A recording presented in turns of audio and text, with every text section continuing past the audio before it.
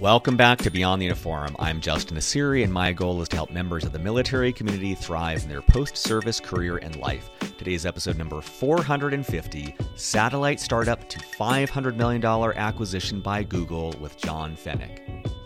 So I do feel like we had 6 or 7 bet the company decisions all strung together. I felt like we were in Vegas and I was going to the roulette wheel and just betting on red over and over and over again, and depending on each one of those to be right. And startups, a lot of it, frankly, we hear it all the time, but it's true, is timing. If we had tried to start this company 2 years earlier, the technologies wouldn't have existed for us to be able to build and point a spacecraft to take a pretty enough picture. And if we had come along 2 or 3 years later, someone else would have already done this. And just to be in that sweet spot to kind of thread the needle, I just realized that we just happened to be the right people telling the right story at the right time. Well, a couple crazy things today. It is coming out to you in June 2022, and my classmates from the United States Naval Academy just passed their 20-year mark, which is wild to think that people I know are retiring right now after a very, very full career. It's also wild for me because today's episode originally aired all the way back on December 1st, 2016 is episode 45. So we are literally 10 times further along now. A couple things to note on this episode. Since the episode was recorded, John is now a director at Apple, where he has been for the last 5 years. So that's one change to the introduction. Second one, and I forget if I mentioned this at the start, but John and I know each other from business school. He was in the Air Force, and I like to attribute him as one of the big influences of my taking the entrepreneurial plunge, because right after graduating business school, John, a friend Sean, and I hopped on a plane to Alaska. We took another plane to the middle of Wrangell St. Elias National Park, and we hiked for 2 weeks in the middle of nowhere. And on that trip, as I was deciding what to do with my career, he told me that if I started my company and spent $10,000 in 6 months of my life and got a great story to tell over a beer one day, that was money and time well spent. And I feel like that was one of the nudges that kicked me off into this crazy entrepreneurial journey. As always, at beyondtheuniform.org, .io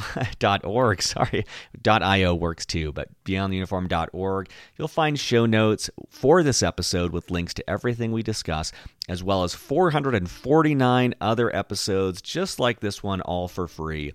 Last thing I'll say is that I'm trying to dip back more into the archive. I realize that not many of you are likely to scroll all the way back to these early episodes, but there's so many gems.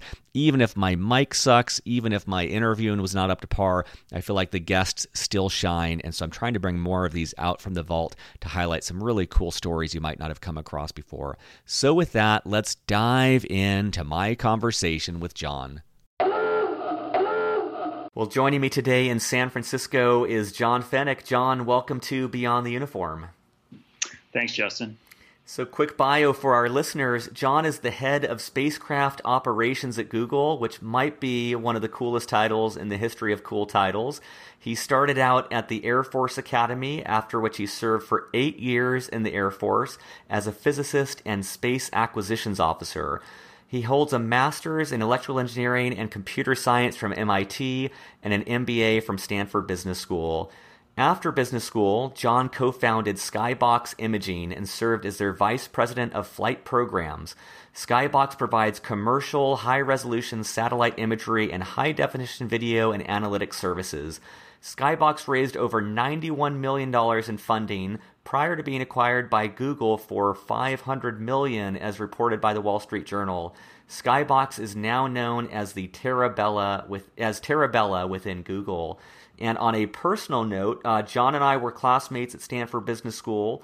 We traveled to Alaska after graduation, and in Wrangell St. Elias National Park, and walking around, he gave me advice that literally pushed me off the edge of deciding to go into found what became Storybox. So I attribute him a lot for being part of the genesis of my own entrepreneurial journey. So John, I guess to start out, anything to correct from that intro or add to it?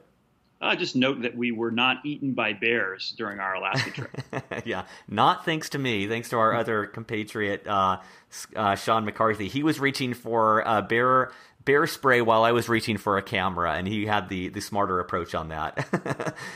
and we got photos, so it worked out well. Well, to start things off, take us back to the moment when you knew you were going to leave the Air Force. Where were you, and how did you approach that decision? Sure. Well, my Air Force career was spent behind a desk. I really wanted to fly, and I ended up getting laser eye surgery to try and become a pilot, and that didn't work. In fact, I had 4 subsequent surgery trying to fix the damage the first one caused. And as a consequence, I had to do something else besides fly, and it seemed to me that the satellite and space business was the next best thing. So my Air Force career was spent designing, building, and operating really large, really interesting, really expensive spacecraft. And in fact, my last job in the Air Force was traipsing around Capitol Hill. And it was my job as the liaison to Congress to walk senators and congressmen through these big ticket acquisition items and how this technology works and how it was keeping America safe. So as a junior captain in the Air Force, to be able to have that level of access and that level of responsibility was really awesome. So when that tour was coming to a close, it got me thinking that I kind of hit the pinnacle of really cool jobs within the Air Force. And it got me thinking about, what else is out there, the grass being greener on the other side. And that's what got me thinking about a next step. And for me, the civilian world was a big, scary place that was full of unknowns. And I really thought business school would be the right sort of jumping off point to pivot into the civilian world. What I love about that is, I can imagine having these aspirations of being a pilot and then having repeatedly it become clear that wasn't medically going to be an option.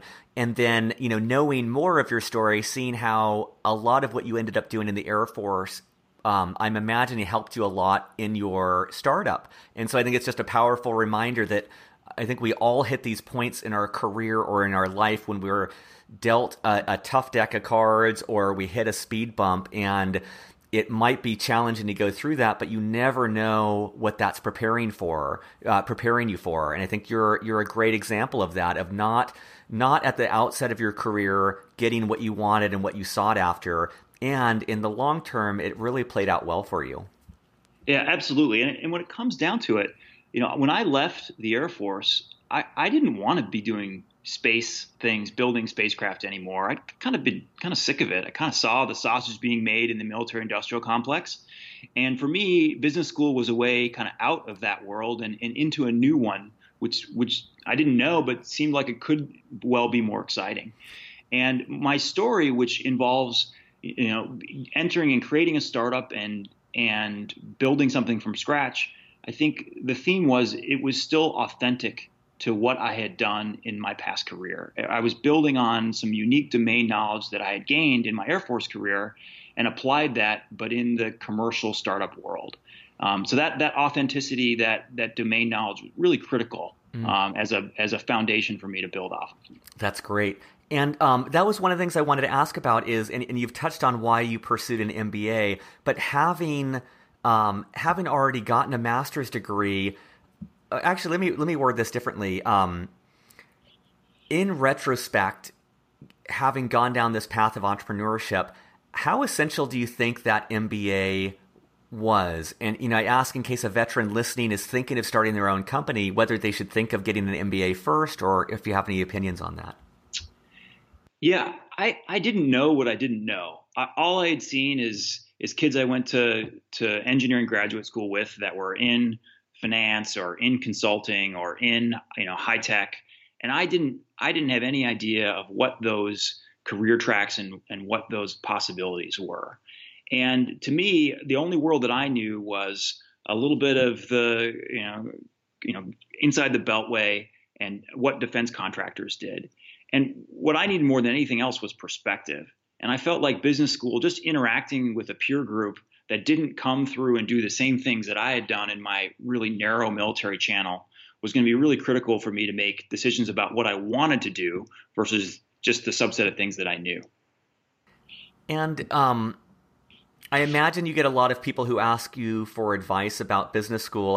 I'm wondering if you had one piece of advice to give to listeners about that application process for business school. What would that be?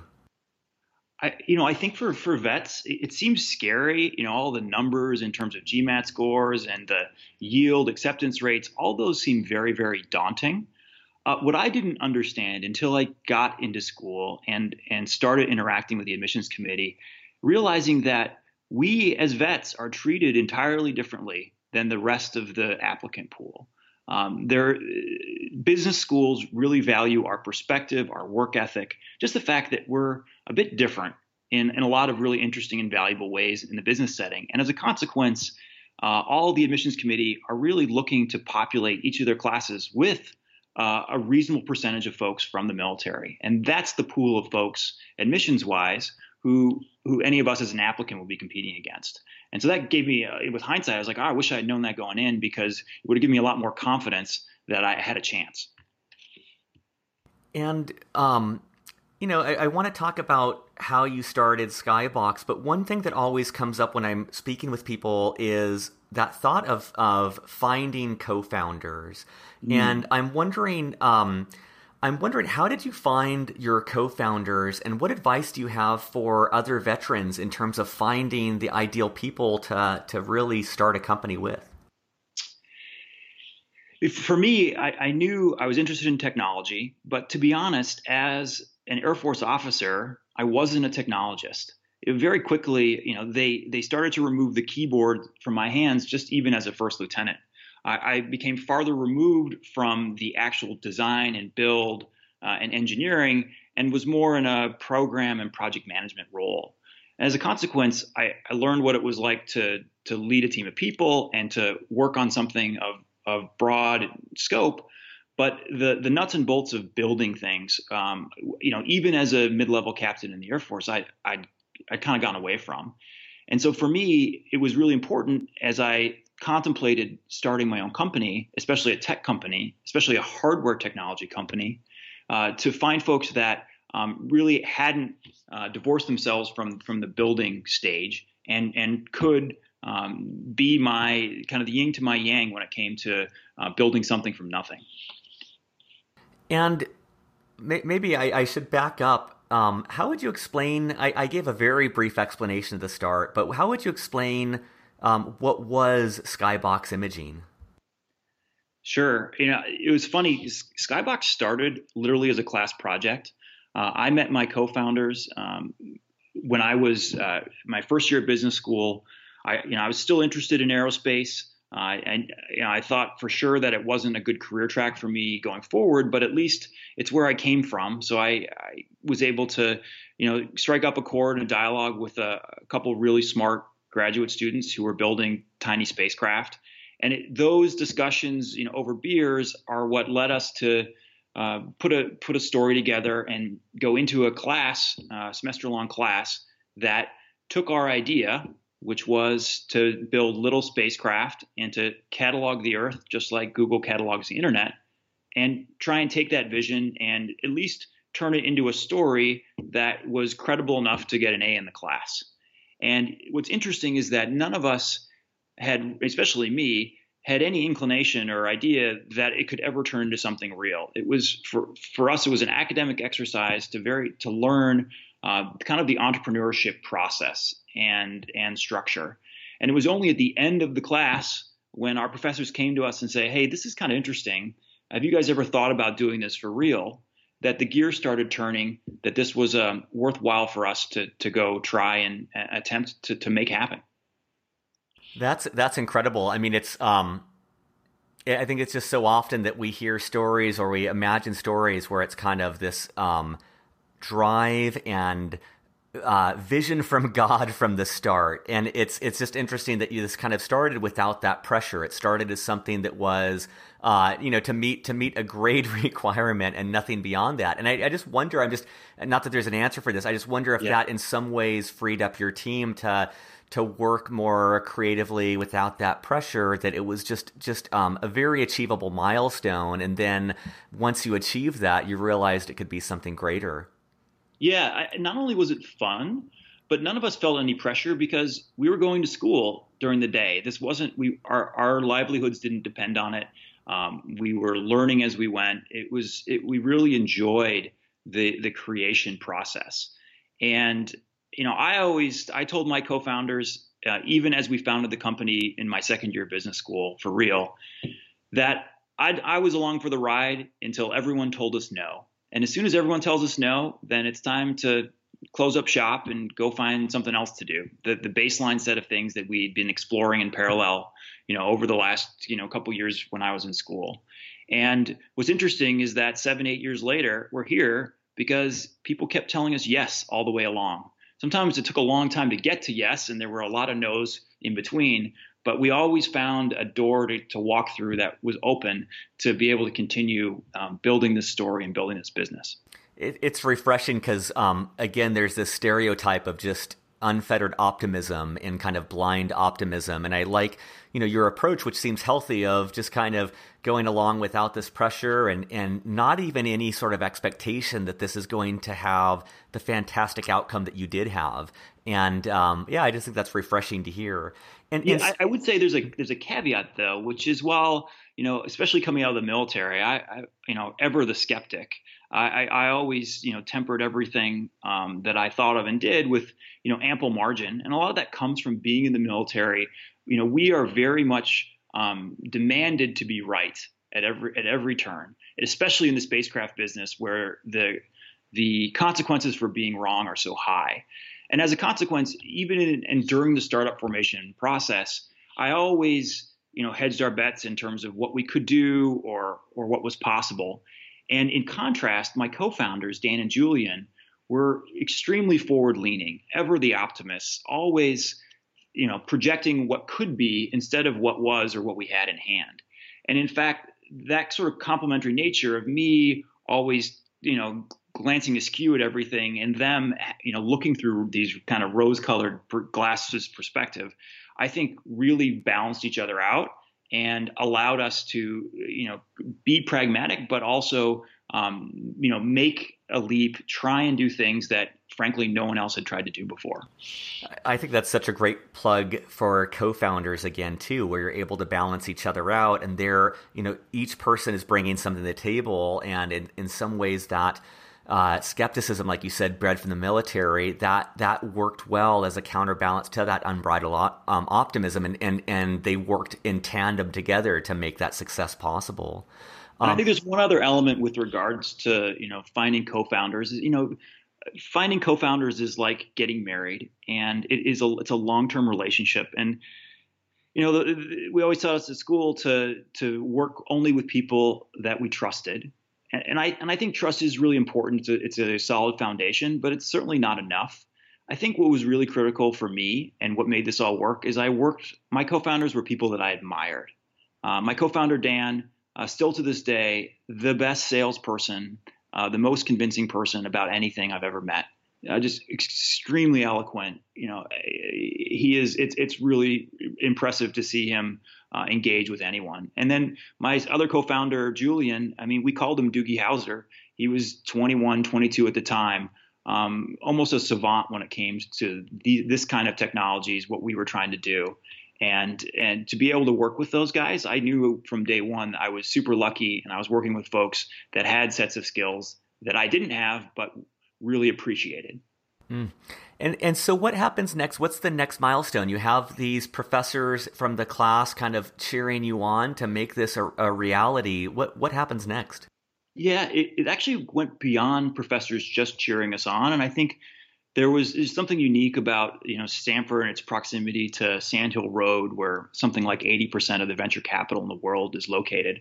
Our professors were able to open doors for us in a variety of venture investment firms that allowed us to at least tell the story. And what's really interesting is that our story, because we were building spacecraft and because those spacecraft took pretty pictures, it's a story that resonates with most anybody. And so as a consequence, most any investor was willing to hear us out. Now, of course, the vast majority of them reacted by saying, hey, this is amazing, but I have no idea what you're talking about. This is way outside my domain experience. I'm sorry, but this is not something that we can do. But at least it allowed us to engage and get feedback and, basically try out the story. And about 40 times we were either told no or call you later, and which really amounted to nothing, before we were able to find a firm and find a partner in a firm that our story resonated to the point where they were willing to make a bet on us. And that's one thing I wanted to dive into, is just kind of general advice around fundraising. So for background, like I said, Skybox raised over $91 million in funding. Their investors, for those familiar with venture capitalists, these are some of the biggest names: Norwest Venture Partners, Khosla Ventures, Draper Associates, Canaan Partners, Bessemer Ventures. Just an incredible group of people, and you went through several rounds of fundraising. What advice would you have for any veteran listening that might be about to go through that fundraising process? Looking back, I think that one of the reasons that we were able to be successful is the story that we told was not a story about a spacecraft company. It was not a story about pictures from space. It was a story about disrupting an industry that was what we called was in the mainframe era of very large, very expensive spacecraft, and bringing that industry to not only to the PC era, but all the way to the laptop era with many more distributed, smaller, comparatively less capable on a per spacecraft basis, but en masse via constellation, really offering something new to the industry. And that's sort of describing a pattern that is kind of reflects a lot of the other types of disruptions in parallel industries, whether it be mainframe computers or internet and the like. That was what resonated with investors that we told the story to, because while they didn't know anything about spacecraft, they knew a lot about making money in a lot of these enterprise and consumer internet type plays over the last 20 years. So it was telling a story in a way that they could understand and they could match to previous investments was super critical. And going back, I mean, what was that like? I imagine, for that first round, from what you remember, how long did that take to raise money? And then what was that like when you actually realized, like, you had passed that next yes, you had gotten the check to start building and start making your vision a reality? We ended up, it was my last semester of business school. We'd go to school in the morning and we'd pitch the company, the story, all afternoon.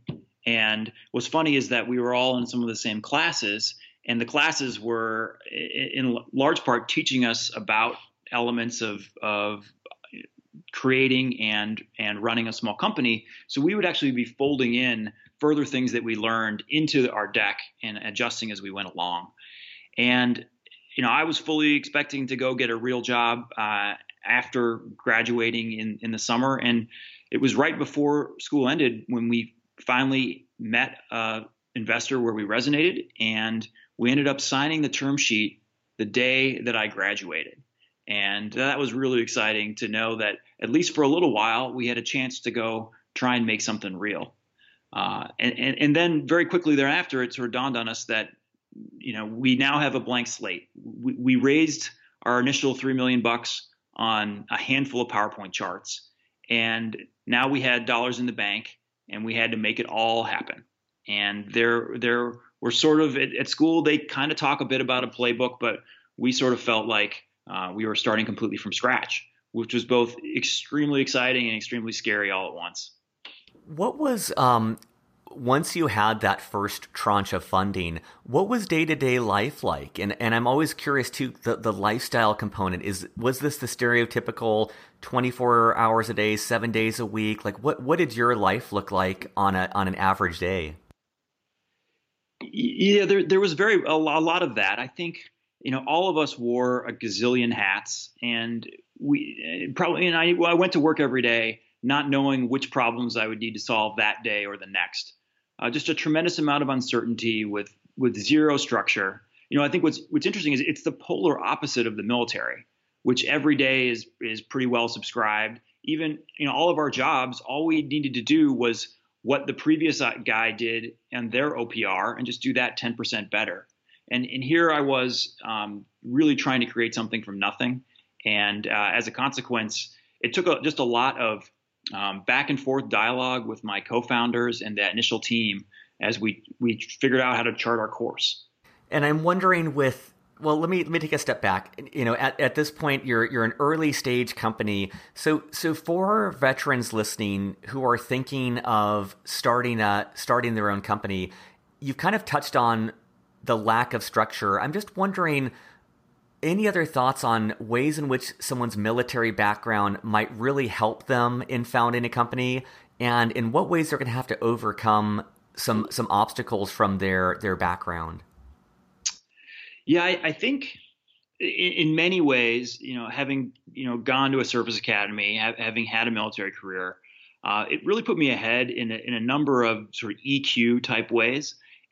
I always felt like no matter how stressful the startup got, I had been in more stressful spots and had to make do with less. And in my military career, and as a consequence, none of the challenges that we faced to me seemed, like life and death, seemed like they couldn't be surmounted. And even then, I knew that the worst case scenario was we'd run out of money, we'd lose the support from our investors, and then we'd go off and do what we planned to do 6 months prior. So as a consequence, I never felt the tremendous pressures that are often attributed to startup life. I tell you where the pressures did start to set in is as we started to convince people beyond our friends to come work with us, people to give up their careers and their trajectory to make a bet on us. I think that was the point, round about year 2, year 3, as we established critical mass from a personnel standpoint. That's when it really felt like, wow, this is something real. Now there are real pressures associated with this job. So there I felt ahead in terms of being able to handle what the challenges we were facing. I think, as I mentioned before, I did feel like from day one I was pretty far behind from all of the sort of technical aspects. Our company was very much a science experiment for those first few years, and in the startup world, there's 2 things to do. There's building and there's selling, and if I'm not doing either of those, then I'm not useful. And so as a consequence, because I wasn't building, I was the person out there selling, but I was selling a dream because we were still a year or 2 away from having a spacecraft constructed in space and having a product to sell. So there were, a lot of sort of wild hand gestures on my part, telling a narrative, telling a story about what could be, and trying to convince people to believe in something that didn't yet exist. So that was a pretty challenging thing to do, especially in the absence of knowing, how with any sort of confidence our chances of actually pulling it all off from a building a mousetrap standpoint. It's just what stands out to me is the number of guests I've had on the show already where they talked about how selling, and particularly selling oneself, is one of the most challenging aspects for veterans, and how it is so antithetical to your background of only promising things that are absolute certainties, and always focusing, like almost downplaying your own accomplishments. So I'm just putting myself in your shoes and imagining how difficult that would be to be selling just constantly, and knowing that you're selling something that doesn't exist. That would be very difficult.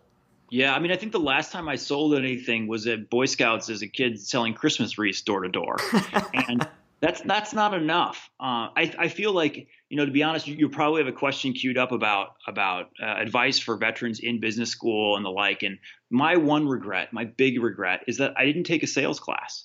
And sales is it's about persuasion, but the other half is about expectations management of yourself and of the people we're dealing with. And I made a number of missteps of either under-promising or over-promising along the way with potential customers, with partners and the like.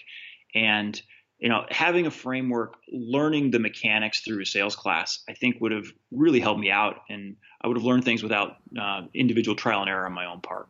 That's great. And so going back to the story, you raised $3 million, you start to grow. What was kind of like the next milestone on this journey for you? Well, we always talk about how startups are very much milestone driven. And in fact, that's how, startups raise money. We raise money based on the value creation event of a milestone. The challenge in our business is there's really only one milestone to get going. That's putting a spacecraft in space and taking a pretty enough picture to be able to sell. And for us, that happened at round about the 4-year point. And we had to raise a number of rounds of funding to get there in between. So as a consequence, we had to be very creative in manufacturing milestones along the way that gave at least some semblance of idea that we knew what the heck we were doing. So what we did is we ended up leasing a Learjet and poking a hole in the bottom and taking the same camera that we were putting on the spacecraft and flying it. It's kind of ballpark the same speed to be able to generate imagery like which we would sell. And we held that up to our investors and said, hey, look, this is kind of sort of similar. Don't you trust us? Don't you see that we know what we're doing? And that's a pretty tough sell in and of itself, but it was all we could do to show that we were making progress towards this, what amounted to a binary event, launching the spacecraft, making it work, showing that we had a product that we could sell in the market. That's incredible. It just makes me realize like all of the thousands of problems you must have had to solve as a group on your way to literally launching these things into outer space. And it's problems that we solved, together. But many of these, we only had one smart person in all the different disciplines that go into building a spacecraft. And so when we launched that first spacecraft, each person that had a contribution to building that spacecraft had a monitor and a desk in our operations center, and they watched their piece of this puzzle the very first time. And each one of those people in each one of those seats, their part had to work or we would fail. And so just the amount of trust that was required of these 15, 20, 30 folks that had contributed over the last 4 years, blood, sweat, and tears to make this happen. And it all literally had to be strung together and all work. And to see that all happen and have that trust pay off was a tremendously satisfying experience. How far in the process was that when you were able to launch your first satellite, and what was that I don't know, that lead up and that process like? Yeah, it was about 4.5 years into the business, and of course in startups was age and dog years. 4.5 years just to be able to prove the concept is eons. And, that's what required a lot of the tap dancing with our investors and the like to get to that point. It's very interesting, the number of these, as I refer to, these binary outcomes in our business, even just in the launch process. First and foremost, the rocket that our spacecraft is on has to go up and work. We've seen recently a number of spectacular cases on YouTube where that it hasn't worked. So we knew there was a 5% chance the rocket would blow up. We didn't raise enough money to have a second chance. All our eggs were literally in this one basket. But just getting the spacecraft up in space wasn't good enough. We had to turn it on. It had to beep like Sputnik. And in many cases, a lot of spacecraft do have infant mortality where that doesn't happen. So hearing that first ping back from the spacecraft was a celebration in itself. And then the way that we build our spacecraft is that we have a door that covers up the telescope that takes the pictures. And that door has to pop open. And if that popping mechanism doesn't work, we're taking pictures of the inside of the door, which is pretty hard to sell. And the moment that door popped open was another big cause for celebration. And then finally, we had to be able to point the spacecraft at some place on Earth and take that first pretty picture. And I remember very vividly the moment when that first picture came down. About 40 or 50 of us were crowded around a monitor. And when it popped open and we could see that the telescope wasn't blurry, that the picture looked great, that was a very, very exciting moment. And of course, what was the first photo? Was that Area 51 or is that like a Wendy's or what was the target on that one? No, it's funny. I'm actually staring at the picture right now in my house. It's framed. It is a picture of a random shopping mall in Perth, Australia. Completely random. But it was that picture. As soon as we took it, we went and showed that to all of our customers. And one of those customers happened to be Google. And that first picture is what started to get the ball rolling for us to go join Google over the next course of the next 9 months. Well, you're very humble in the telling of the story, but what I appreciate about your candor on this is you're just driving the point home. I'm realizing just all of the, on the one hand, all of the thousands of things that could have gone wrong that would have prevented this, just arbitrarily prevented this satellite from launching and taking its photo, and that would have prevented your acquisition. And then on the other hand, I'm just amazed at, like, you helped build a team that under that pressure didn't fail. They built everything to work perfectly. And so it's like this weird juxtaposition of an incredible case study of how volatile and risky any startup endeavor is, and just an incredible testimony to the job that you guys did as a team to be able to overcome that. Yeah, no doubt. It was not easy. And let's be honest, there's even in your behind the uniform talks, there's a bit of selection bias, right? You're not as much talking to the folks that tried and failed along the way. You end up talking to the folks that, through the combination of good fortune and hard work, were able to make something somewhat successful. So I do feel like we had 6 or 7 bet the company decisions all strung together. I felt like we were in Vegas and I was going to the roulette wheel and just betting on red over and over and over again, and depending on each one of those to be right. And startups, a lot of it, frankly, we hear it all the time, but it's true, is timing. If we had tried to start this company 2 years earlier, the technologies wouldn't have existed for us to be able to build and point a spacecraft to take a pretty enough picture. And if we had come along 2 or 3 years later, someone else would have already done this. And just to be in that sweet spot to kind of thread the needle, I just realized that we just happened to be the right people telling the right story at the right time. And so from that photo, you show that to Google. How long was it until the acquisition was finalized? About 9 months. And, some of that is that these things aren't easy, especially when we're a high growth startup. And part of it was there was a number of regulatory hurdles back at the Pentagon where I used to work. But it was, it was a courting process, but we knew very early on that Google was a wonderful fit for us. We used to literally count and worry about every server that we purchased to be able to go process our imagery. And of course, being part of Google, we didn't have to worry about that anymore. Besides that, we were trying to wrap our heads around how do we allow our customers to see our imagery and navigate around it, and to be able to build on Google Maps and Google Earth. You just solve that problem overnight. So everything about this for us totally made sense. And as a consequence, we did everything in our power not to screw up the deal. Now, there were some really interesting timing elements of this, which is we'd already agreed in principle on what the deal we wanted to have the deal be. And it just so turned out that we had our second spacecraft, which we had queued up but didn't expect to launch. All of a sudden, the launch time frame came along, and we were launching the spacecraft before the deal with Google was finalized. And what we realized is that this was only downside for us. If the spacecraft worked, great, we can continue with the acquisition. And if the spacecraft didn't work, well, then we're going back to the negotiating table.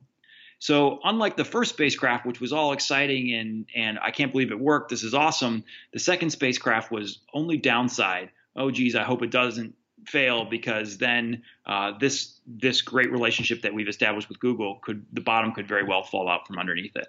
So lucky for us, the second one worked as well, and the deal closed, and we were able to come join and become part of Google. And these weren't even your rockets, right? I mean, you're basically hitching a ride on someone else's rocket. You're kind of hitching your fate to someone else's piece of machinery. Yeah, not just anyone, though. Both these launches of our first 2 spacecraft were in rural Russia. And just the mechanics of getting permission to ship our spacecraft over to an active duty missile field to be dropped into an intercontinental ballistic missile where they pull the warheads out and they put our spacecraft in. Just a crazy set of stories in itself, just to be able to get our spacecraft in space. It's just so wild. I mean, I think that the military background is so great for this, because I like am literally looking. I'm like sitting on the edge of my chair and just feeling feeling so much stress from everything you're describing, of just every milestone along the way. And so, yeah, I just can only imagine. And one thing I wanted to ask is for any veteran listening that's aspiring to go through an acquisition process or might be in that process right now, what advice would you give about going through that process of having someone buy this company that you've spent years building? Yeah, what was really important for us is that we never planned on an acquisition. And I think that's really, really critical. The first thing we learned in negotiations class is you always have to have an alternative. And we wanted to make sure that we were on a path to be able to have and maintain a standalone business based on the set of investments and the like that we had brought on board. And I think we were always open to having those kind of partnership and acquisition discussions, but we never thought of it as an imperative. And as a consequence, when we were successful in proving the technology, the acquisition was really just an opportunistic, being able to take advantage of something that was there and was clearly the right call for us at the time. I think one thing I've learned in the process of starting a company is the moment that we took our first dollar as a fledgling startup, we started working for somebody else. And really our investors, they've made a big bet on us. They took a lot of risk based on a few folks with a few PowerPoint charts. And as a consequence, we were always working for them and under the gun, under a ticking clock. And, I think we soon realized that upon acquisition, all we were doing is shifting who our bosses were, and that we were still under the gun, still under this ticking clock to be able to deliver, to be able to create a standalone business. And it's just the names may change, but the expectations and the guidance and the pressures, I think, still remain for us, even post-acquisition. Although it certainly is nice to have the Google bikes and the bean bags and the nice food every day. That's all, and Google's resources behind all the work that you're doing, I'm sure, is pretty awesome as well. Absolutely. Maybe just a couple, before I turn over to you, just to kind of cover anything we've missed, a couple just general military questions I like to ask is, I think that the military in so many ways helps prepare people and puts them ahead and forms really good, healthy, positive habits. I'm wondering, were there any bad habits that you had to break from the military, or any habits that you had to break to be successful on the civilian side? Well, we already talked about the one about how the military teaches all of us to be right every time, and therefore that's constraining in the civilian and the business world. I think another really challenging aspect in my transition, and I still struggle with this, is in the military, everybody's on the same team. Everybody has a shared mission. Everyone's working towards, basically the same general goal of defending our nation's borders. And in the business world, I soon realized that is not the case. These sort of incentives are not aligned. Everyone is out for themselves and the entity that they're representing. And in many cases, that is in direct opposition or orthogonal to what I was working towards. And that was a real challenge for me to shift that thinking, to realize that, hey, these people may not be, or almost certainly are acting in my best interest. In fact, my interest and theirs are polar opposites. So I was going to ask about entrepreneurship, and Sure. Especially for people on active duty who are getting out, who are trying to figure out which career path to start down. Yeah. Do you have any thoughts on indications that they might be well suited to entrepreneurship and really thrive here, as well as indications that this might not be ideal for them? And as part of that too, any thoughts on timing of whether it's better to, pursue advanced degree, which you've already spoken to a little bit, or get more time in industry, or do it right away? Just kind of a sense of how they might figure out if this is the right thing for them. Yeah, I think in general, advanced degrees in business schools are great for people that don't know what we want to do. My one piece of advice would be, if anyone has an inkling of something they want to go try and do, it's best to just VFR direct, go do that. Go see about that idea, about that thesis that you've built about what you want to do with your life. And that's the easiest way. Instead of trying to triangulate around it, just go for it and see if it sticks, see if it works. And as soon as you realize it doesn't, we can just cross it off the list and move on and adjust that thesis to the next idea, the next possible career path. I'm a big fan of just being direct and trying to figure things out by trial and error, because it just gets to what's next and what's potentially more optimal that much faster. Yeah, I love that. I mean, it's such a more efficient way to figure it out, and just to dive in and get a feel for whether you like it or not, because there's no way to really approximate that without the direct experience. Yeah, I mean, let's be honest. Advanced degrees are just procrastination. I love it. Yeah. Because it means we don't have the skills, but more likely don't have the idea or direction.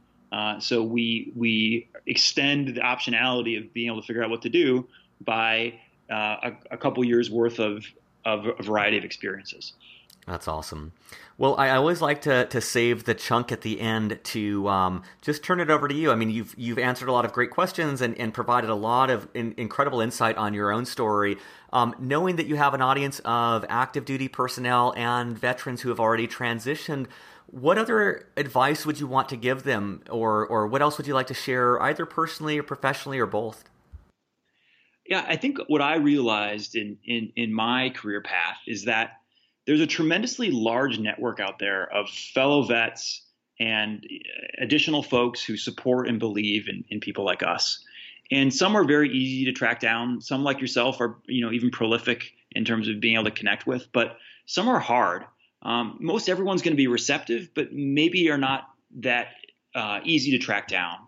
In my career search, especially related to my startup, I was the one who was proactive. I tried to ferret out as many people and advice as I could. And in doing so, back to what I was saying before, I found it so important to walk in to every conversation with a thesis. Here's what I want to do. And that allowed me to engage and allowed the persons that I was talking to be able to wrap their head around how they might be able to help, who they might be able to contact me with, what kind of advice to give. Having it be very directed and focused on this idea of what I wanted to do.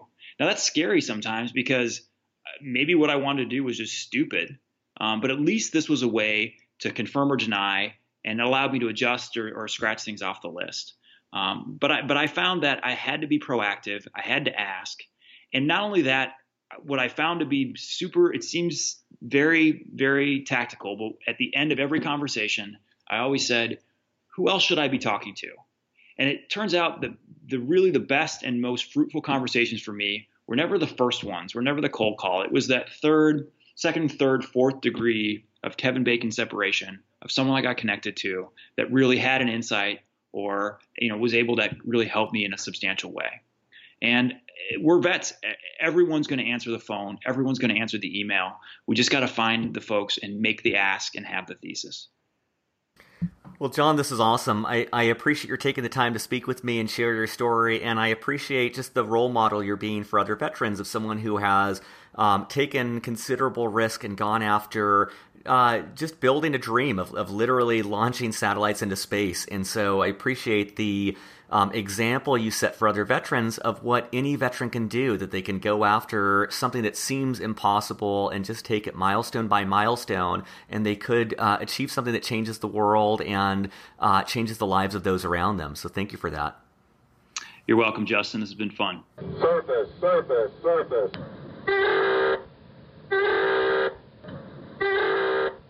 Beyond the Uniform is written and produced by me, Justin Nassiri, with the help from our Chief of Staff, Steve Bain, our editor, Lex Brown, and our Head of Social Media, Janelle Hanf. We are an all-volunteer organization and would greatly appreciate your help in any of the following ways. First of all, spread the word. Beyond the Uniform has over 380 podcast episodes and 15 on-demand webinars, all offered for free. Help us spread the word on social media, at military bases, or whatever gets this resource in front of the men and women who need it. Positive reviews on iTunes go a long way towards this as well. Second of all, sponsorship. Beyond the Uniform relies on sponsorship to keep us going. There is so much more we'd like to do, but just don't have nearly the resources to do it. If you know of a company that would advertise in any way with Beyond the Uniform, please send them our way. Third of all, donations. If you're in a financial position to donate, you can find more information on the support section of our website. At our website, beyondtheuniform.org, you'll find over 380 episodes categorized by industry, functional role, and more. You'll also find both free and for-purchase resources that take a deeper dive on topics related to career growth. Thank you for your support as we aim to help members of the military and their families thrive in their post-military career and life.